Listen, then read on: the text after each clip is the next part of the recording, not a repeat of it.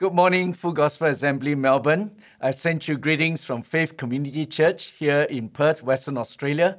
Well, I can almost feel your excitement over the internet. I'm sure all of you are very, very excited to be able to meet on site after such a long time of online church. And I'm greatly privileged to be able to speak to you on this first gathering on site. COVID-19 has been a real game changer for so many of us. I think we all started off the year with great hopes and high aspirations, but when this pandemic came, all of us have to shift our plans. We all have to adjust our goals. But through the whole experience, through this entire crisis, I've learned one thing, that which the devil has meant for harm, God can turn it around for his own redemptive purpose. And I think it's all to do with perspective. How do you view this crisis? And this is the message that I would like to bring to you this morning as you kick off your first on-site church. Now, if you have your Bibles, I want to invite you to turn with me to 2 Kings chapter 6. I'm going to read for you from verses 15 to 17 of 2 Kings chapter 6. And then I want to share with you something which I've entitled 6 Key Perspectives Post-COVID-19. Okay, so let's look at 2 Kings chapter 6, verse 15 onwards. When the servant of the man of God got up and went out early the next morning, an army with horses and chariots had surrounded the city. "Oh no, my lord, what shall we do?" the servant asked. "Don't be afraid," the prophet answered. "Those who are with us are more than those who are with them." And Elisha prayed, "Open his eyes, Lord, that he may see." And then the Lord opened the servant's eyes, and he looked, and he saw the hills full of horses and chariots of fire all around Elisha. Let's bow and have a word of prayer before I share with you the word. Father, I thank you for this morning, that what a privilege it is to be able to gather together with the family of God and to hear the word of God being shared. And Lord, this morning I've asked that you anoint your servant so that you will help me to deliver your word with clarity, with simplicity, but also with authority. Grant your servant a prophetic unction so that the words that I speak will be relevant to the people that are hearing it this morning. So thank you, Lord, and we wait to hear what your Spirit have to say to us. In Jesus' name we pray.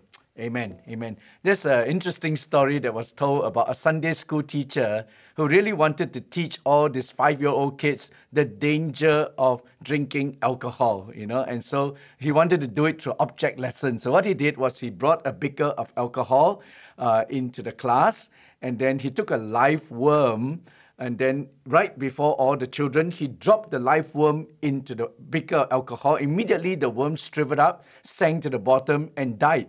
So very triumphantly, he lifted the beaker to the class and he asked the class, "Now children, tell me, what does this teach you about drinking alcohol?" And one little girl put up her hands and said, "Teacher, this teaches me that if I drink alcohol, I will have no worms."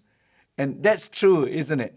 It's true. If you drink alcohol, it will kill every germ in your body. It will kill every worm in your body. But why is it that you have such a difference of view? The reason is because to a teacher, the danger is in the alcohol. But to a little child, the danger is in the worm. You see, it's all a matter of perspective. What you see determines how you feel. And what you see determines what we do. It's all about perspective. And in 2 Kings chapter 6, we see a great example of this. Now, the king of Aram, here's the context. The king of Aram was at war with Israel. And things were not going well with the king of Aram because all the ambushes that he set up to try and attack Israel was failing again and again. All of his attempts were frustrated again and again. Why? Because all the intel that came to Israel was from the prophet Elisha. Now, how many of you know that if the intel comes from one who knows all things and who sees all things, it will be 100% accurate? Isn't that true? So as a result, the king of Aram was so upset, he was so angry, he sent a huge army to Dothan, where Elisha was, and surrounded the entire city by night. Now, can you imagine how mad the king must be to send an entire army to surround an entire city just to destroy one prophet? And so the enemy surrounded the city by night, and the next morning, the servant of the man of God stepped out into the balcony, took one look at all the chariots and horses surrounding the city, and he was literally melting in fear. So he rushed into the room and he shouted to the prophet. He says, "Oh my Lord, what shall we do?" And I want you to notice this. The man of God did not panic at all, but instead he declared this: "Don't be afraid, for those who are with us are more than those who are with them." So here's my point. What you see determines how you feel. The servant saw the enemies, but Elisha saw the armies of God. But what the prophet did next was very interesting. Instead of talking to the servant, what Elisha did was he spoke to God. He did not give the servant a pep talk, a military plan, or a motivational speech, but instead he prayed. Now, what he prayed was also very interesting. Notice what the prophet prayed for. This is what the prophet prayed. He says, "Open his eyes, Lord, that he may see." What's the point here? It's all about what you see. Open his eyes, Lord, that he may see. And this is so critical because what we see determines how we do things. And the next thing the Lord did was the Lord opened the servant's eyes and he looked and he saw the hills full of horses and chariots of fire all around Elisha. And brothers and sisters, I believe this is what we need when we are faced with a crisis. We need to be able to view our crisis through the lens of who our God is and what our God says. You see, and one of the most important weapons that we have to go through this COVID-19 crisis is perspective. Our perspective is the most powerful weapon we have to go through any crisis. How you see things determines how you do things. What we see determines what we do. So what do you see? This morning, I want to be able to share with you 6 perspectives that I have derived out of this crisis. Here are 6 critical perspectives that the Lord showed to me as we were going through this crisis. And here they are. Number 1 is this. I learned that crisis creates clarity. Crisis creates clarity. This crisis can clarify for all of us what is important and what is not so important. Crisis helps us to differentiate between what are the need to have and what are the nice to have. For example, this last August, the August just passed, our church have actually have our annual discipleship conference. And this year, we were particularly excited because we managed to invite Ravi Zachariah, someone that we have always wanted to have in our pulpit. We finally, after 3 years' wait, managed to get him to agree to come last August. And we also managed to invite Philip Ng from Far East Organization in Singapore, and we were also excited, looking forward to that conference. And then you know what happened.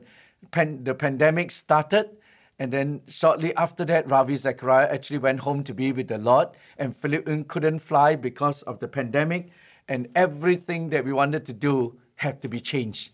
And we then discovered something. We realized that not having that big conference is not going to sink our ship. In fact, it's a shame, of course. We really was sad that we couldn't go ahead with it, but it did not change the church in a fundamental way. It is a nice to have, but it is not fatal if we don't have it. However, we discovered that if we do not have a strong small group system, if we don't have a strong cell group system, it will really sink our ship. If our cell groups, if our connect groups are not strongly in place, then we will not even know who is still there and who is gone. We can put up a great live stream service Sunday after Sunday, but we will never really know who is watching and who is not. Really, that is the situation, that's the reality. And it is only through our cell group leaders that we can know where our people are, what is happening to the last person in the church. And this is how critical our cell groups really are. And we learned something. In order to go deeper, we must go smaller. Another discovery we made was that we can do without big events, but if our people don't have a solid foundation in their personal walk with God, the sheep will scatter once we do not have all the frills and thrills of modern Christianity. COVID-19, I believe, has stripped the church down to our irreducible minimum. And it takes a crisis to uncover our spiritual foundation or the lack of it. And there is nothing like a crisis that can drive us back to basics. You know, I've discovered that no amount of prayer concerts, prayer prompters, prayer campaign can drive people to prayer like a crisis can. And during this season, there are more prayer power generated across the world than any prayer conference or campaign can do. No amount of seminars, conferences, and retreats can replace the daily need to feed ourselves with the word of the living God. And how many of you will agree in FGA in Melbourne? Isn't that true? And you know, during the lockdown, all of our fancy programs are gone. We are stripped down to personal solitude with God, you know, face-to-face interaction with our family, you know, heart-to-heart sharing, praying in small groups, and learning to feed ourselves with the Word of God, spending time with our loved ones, and seeking ways to serve people they are all around us, like our neighbor, like our own street. You know, we are learning to do that. In other words, it is simply back to basics. By the time the crisis ended, the servant of Elisha will know a side of God that he has never knew before. I have a feeling that at the end of our crisis in this pandemic, we will also know who Christ really is. You know, we're going to know a side of God that we have never known before. So number one is this: crisis creates clarity. Here's number two: crisis reorders our priorities.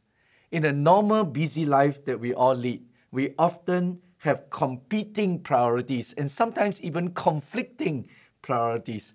And in a crisis, we learn to give priority to the essential things of our life. And during this period of COVID-19, I found that I have given more time to a few key priorities in my life.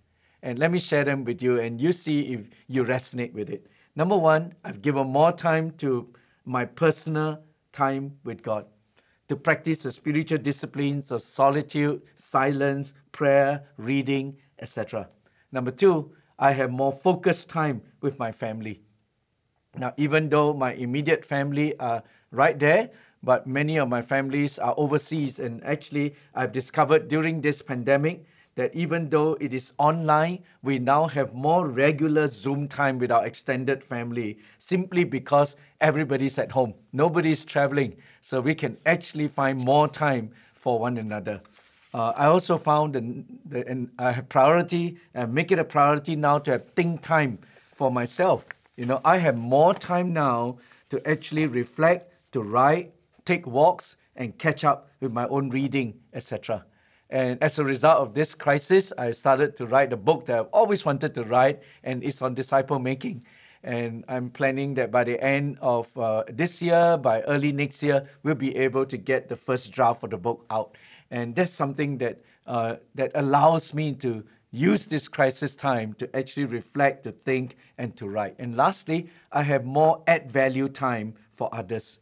I discovered during this period that I have more time now to think about how to add value to others that are people that are important to me. Like, for example, mentoring time with my team pastors have definitely grown because I don't travel that much, don't travel at all, in fact. And as a result, we have more regular time of mentoring with the team pastors.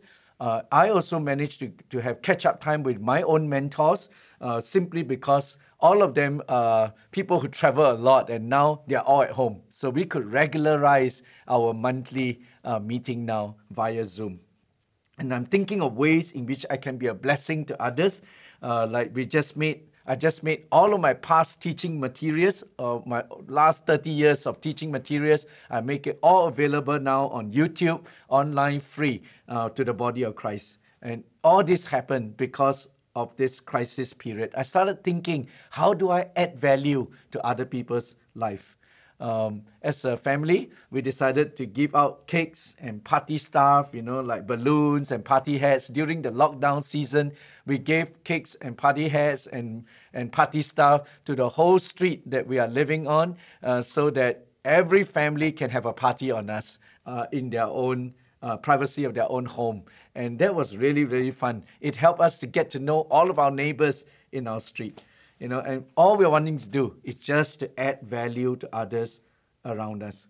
In a crisis when everybody is asking how to stay alive, the true question to ask is, what are we living for? I think it is a time for us to ask if we are truly living for what matters.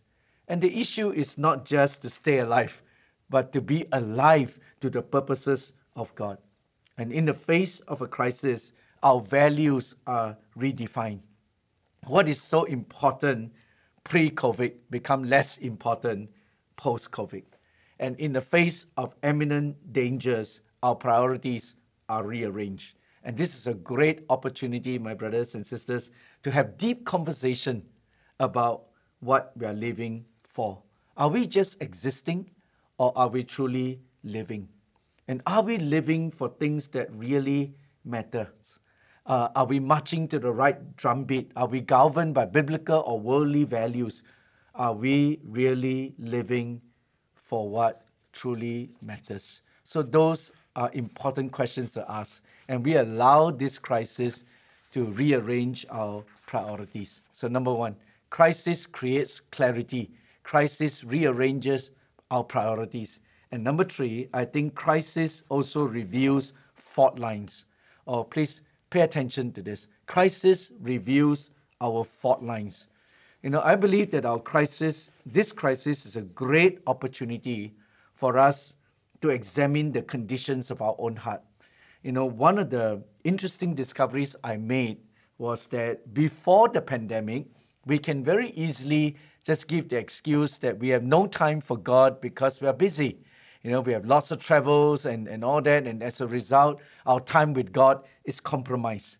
But now that we are in a lockdown and we are not going anywhere and we have time, does it really mean that we will spend time with God? And that was when I suddenly realized that the problem was not about a lack of time, but it's really a lack of holy desire. Now that people have time, does it mean that they really spend time with God? Maybe not. Because the real issue is not the lack of time. The real issue is a lack of desire.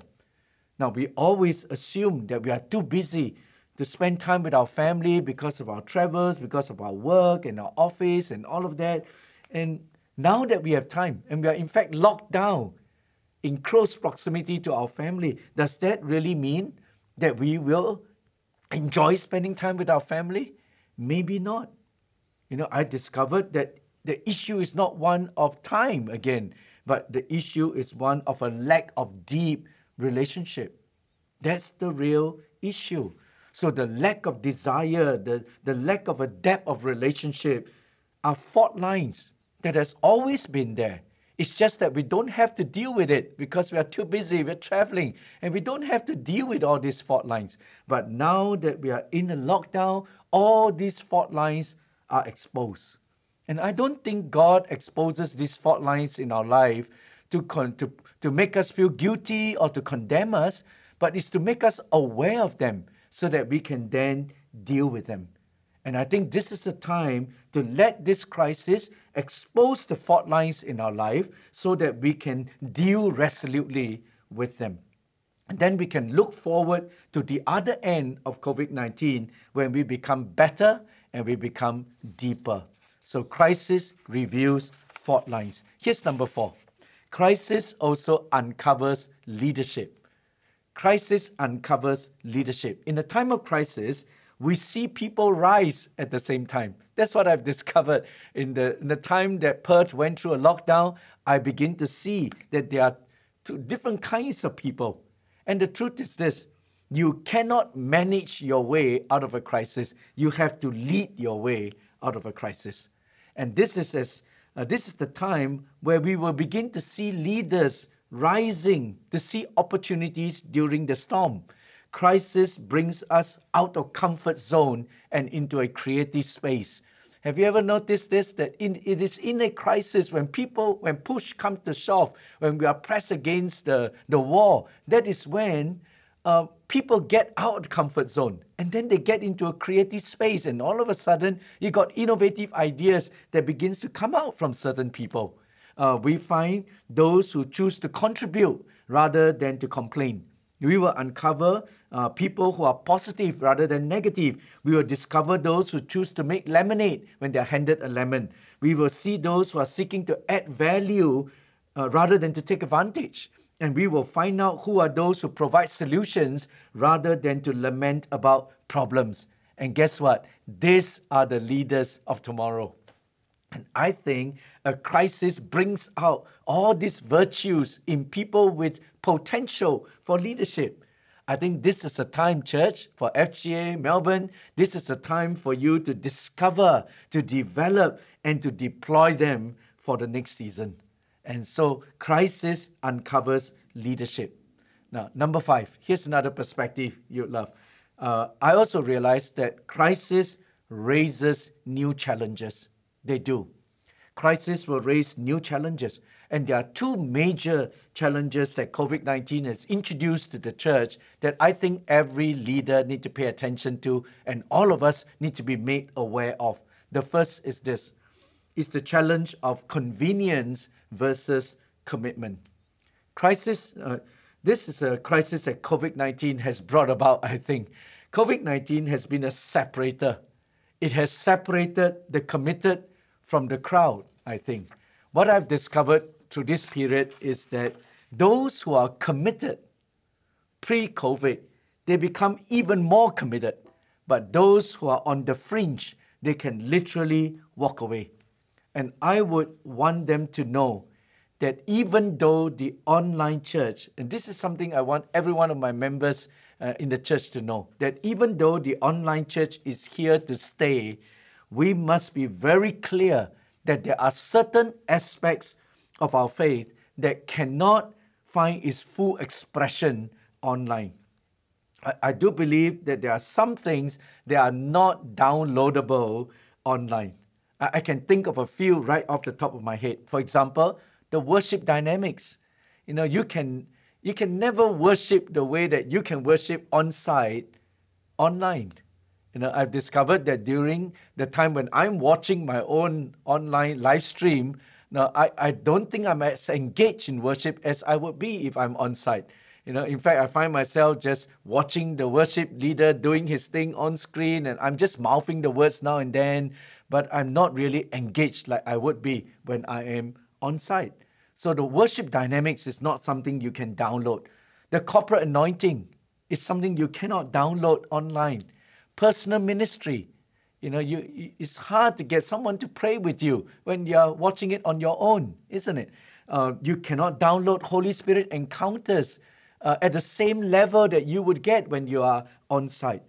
You cannot download service opportunities. If you are watching online, it's so passive. There is no service opportunity. You cannot download intimate fellowship after the service. You cannot download real-time discipleship. These are things that are not downloadable online. And there are many things in the on-site church that is not downloadable to the online church. Now, if people don't want to come back to the on-site church because of health concern, I can fully respect that, and I fully understand that. However, if my people are not wanting to come back to physical gatherings based on convenience, I know how convenient it can be. When your service starts at 10 o'clock and you get up at 9:55, you stay in your PJs, open up your computer and just log in and you are in church. I know that's very convenient. But if they are not wanting to come back because they enjoy this convenience too much, then I would want them to consider if they have bowed their knees unknowingly to the God of convenience. I think the very act of getting out of bed on a Sunday morning, getting changed, packing your kids, putting them in the car and driving all the way to church, all of that in themselves is already an act of consecration. And I think that there is nothing that can replace the on-site church. And I'm so glad that all of you are finally getting on-site today. So one challenge that COVID-19 has raised, and we all have to deal with it, is convenience versus commitment. The second challenge is passivity versus engagement. One of the outcomes I've observed coming out of the staying on the online church is that Christianity can easily be turned into a spectator sport, something that you just on your TV and you just watch passively, just like what we do with footy. We are watching 11 people or 20 people running around on the field, and then we are just watching passively on screen, and at the end of that footy session, we all thought we have exercised, but actually we have not. All we have done is to watch a spectator sports. And I have this concern that the online church can turn Christianity into a spectator sports, where we simply come to watch passively or even superficially while in the midst of doing other stuff. And consequently, the level of worship engagement and word receptivity can go down. And this is what we observed when we first returned to the on-site church several months ago. The first few weeks was very exciting, just like you are feeling the excitement right now. But after that, because of the restricted numbers, because of people getting used to the online church, slowly I begin to observe that there is a passivity that can settle over the people. And then after a while, I observed that worship has less intensity and receptivity of the word has lower engagement. So we have to intentionally challenge the people to engage again, and to receive the word of God, not just passively, but actively, And I want to challenge you to watch out for these challenges. So crisis can raise new challenges. And lastly, I just want to leave you with this thought, that crisis can also bring new opportunities. One of the results of this season was our intentional drive to actually decentralize the church. Due to COVID-19 restrictions, we were not able to accommodate everyone in our main building because all we could do is a 50% capacity.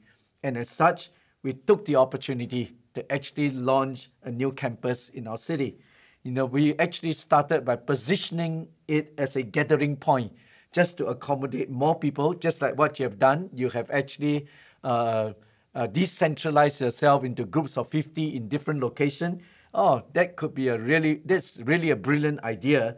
We did the same thing in positioning a gathering place to accommodate more people, and at the same time, use that to launch a new campus in a city. And as a result, after about 5 months, we now have a new campus on the other side of town that can create a new catchment for us as a church. The other outreach effort was to take our outreach online through Alpha Online.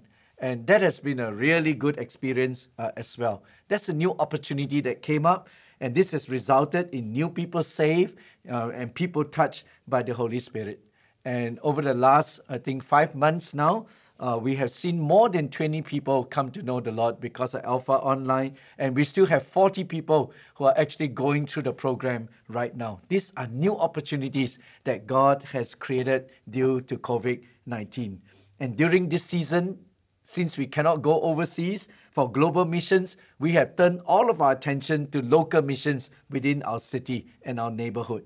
And this has resulted in a lot more projects, local projects, to reach out to people around us, like our neighbors and those who are along our street. And we started more projects to try and reach local people within our city. And that, to me, I think is a really good outcome of the pandemic. COVID-19 has also taken us online, to the online platform like never before.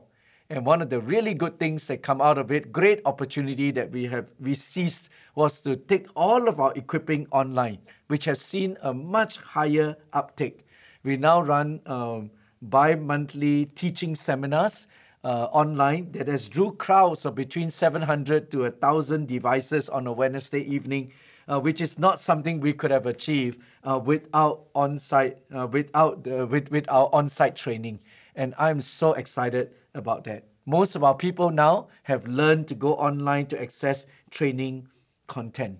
And we have decided that this event, any event that is not fellowship-based, can stay online even after COVID-19 is over. Our next project will be to bring our Bible College completely online so that we can go global instead of just staying local. These are great opportunities that await us through this pandemic. Through both the on-site and the online church, our goal is to build on-site depth and online reach. And I think these are all benefits that can come out of it. Build depth on-site, but build the reach online. It is not either or, but I think it is both and. And this is a great development, great opportunity that came out of COVID-19. And I want to end this morning by bringing our minds back to 2 Kings chapter 6, verses 15 to 17 again. You know, the thing that really struck me in this whole narrative is that Elisha actually brought encouragement to his servant, not by nice, comforting words or by giving him ego strokes and nice things that we say to one another, good job, well done. It wasn't that. But he did it by asking God to give his servant the right perspective. He prayed, open his eyes that he may see. Why? Because what we see determines what we do. And this informs us that true encouragement comes when our eyes are lifted up to see God. That is one of the most important lessons we must learn.